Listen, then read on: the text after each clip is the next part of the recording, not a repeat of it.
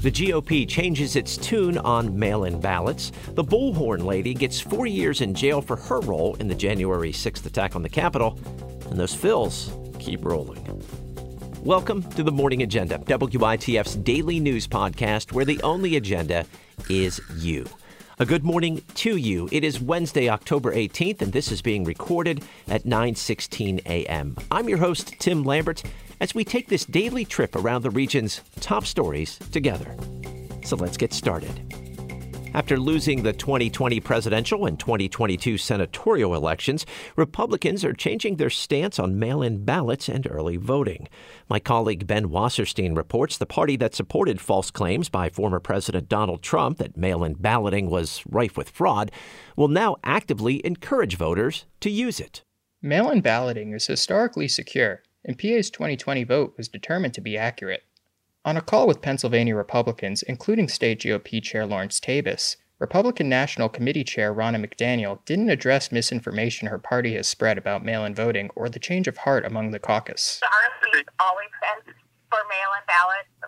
I think we've always understood this. But in 2020, McDaniel wrote on FoxNews.com that expansion of mail-in balloting would vastly expand opportunities for fraud and weaken confidence in our elections. Despite widespread criticism by Republicans over the use of mail-in ballots during the 2020 election, McDaniel says they are crucial for the GOP to win in 2023 and 2024.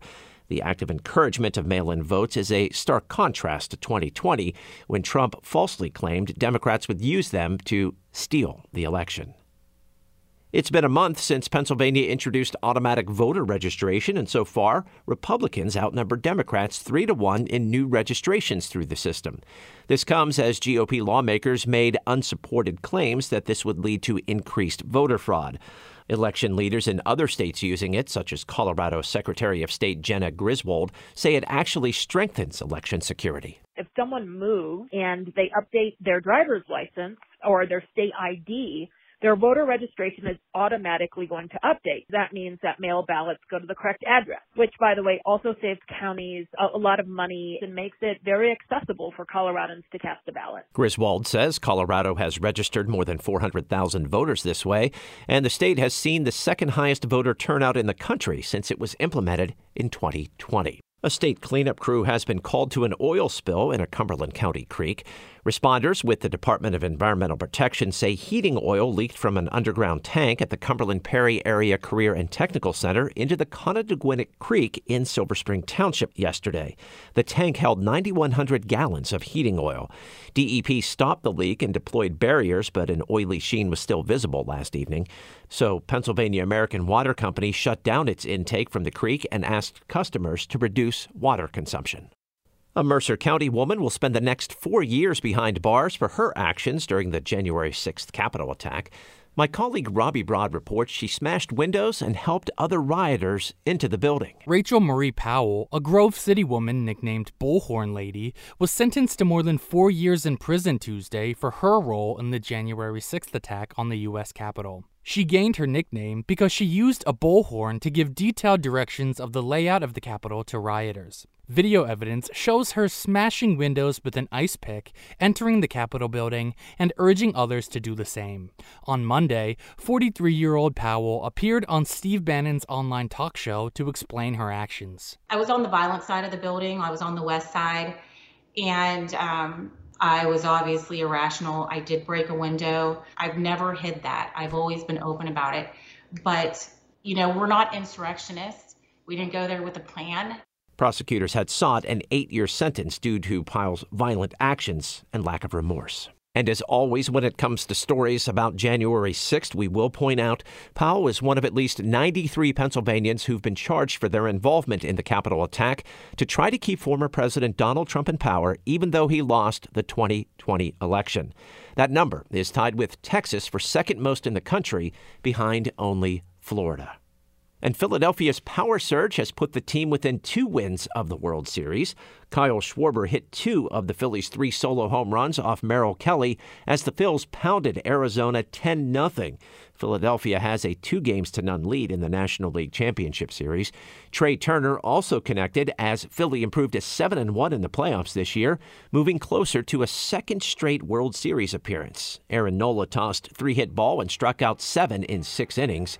Game 3 is tomorrow at Chase Field in Arizona.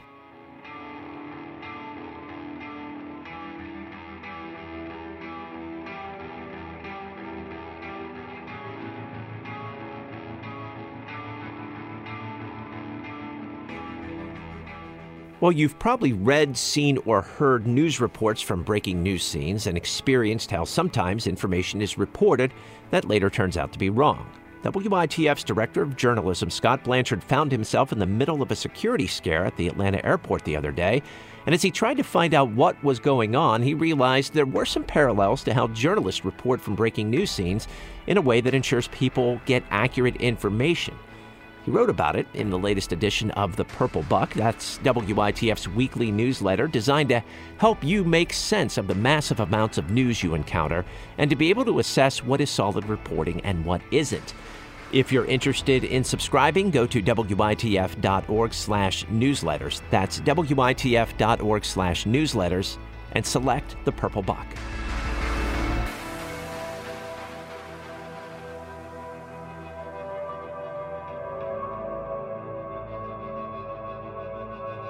So this morning, I went through close to a dozen news sites across central Pennsylvania looking for some stories to put on your radar because they cover issues that could impact you and your community in the future. So here's what you need to know. A mid-state elections office is working to notify 400 voters they'd received duplicate mail-in ballots. The York Dispatch reports York County elections leaders are describing it as a clerical error. The impacted ballots are from all across the county and represent all political parties. The elections office is contacting the affected voters with instructions for how to destroy or surrender any duplicate ballots they receive. The county has 2 ways to detect if a voter casts more than one ballot: when the ballots are scanned by the county scanners and when they're run through Pennsylvania's statewide uniform registry of electors system, which flags potential duplicates. And an email exchange made public shows a prison guard had warned convicted murderer Danilo Cavalcante was planning to escape a month before the act was carried out. Cavalcante got out of the Chester County Prison on August 31st. He eluded a massive manhunt for 2 weeks before he was recaptured. The email exchange shows that a corrections officer noted in July that Cavalcante was planning an escape. A county spokesperson says security measures for those considered escape risks were only enacted and heightened during transport before the escape. Security measures at the prison have since been strengthened.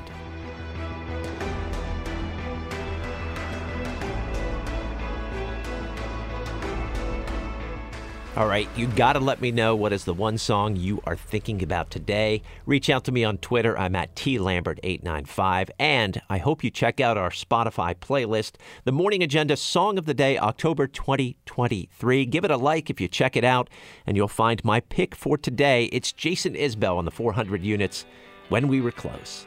Just a reminder, The Morning Agenda is available anywhere you find your favorite podcasts and on WITF's YouTube channel. And if you like what you hear, please share it with your friends and on your social media channels because you can play a huge part in spreading the word about The Morning Agenda. And that is going to do it for our daily news podcast from WITF, The Morning Agenda, where the only agenda is you. I'm your host, Tim Lambert. Thank you so much for listening today. Your company is always appreciated. So be well, enjoy the rest of the day, and we will talk again tomorrow.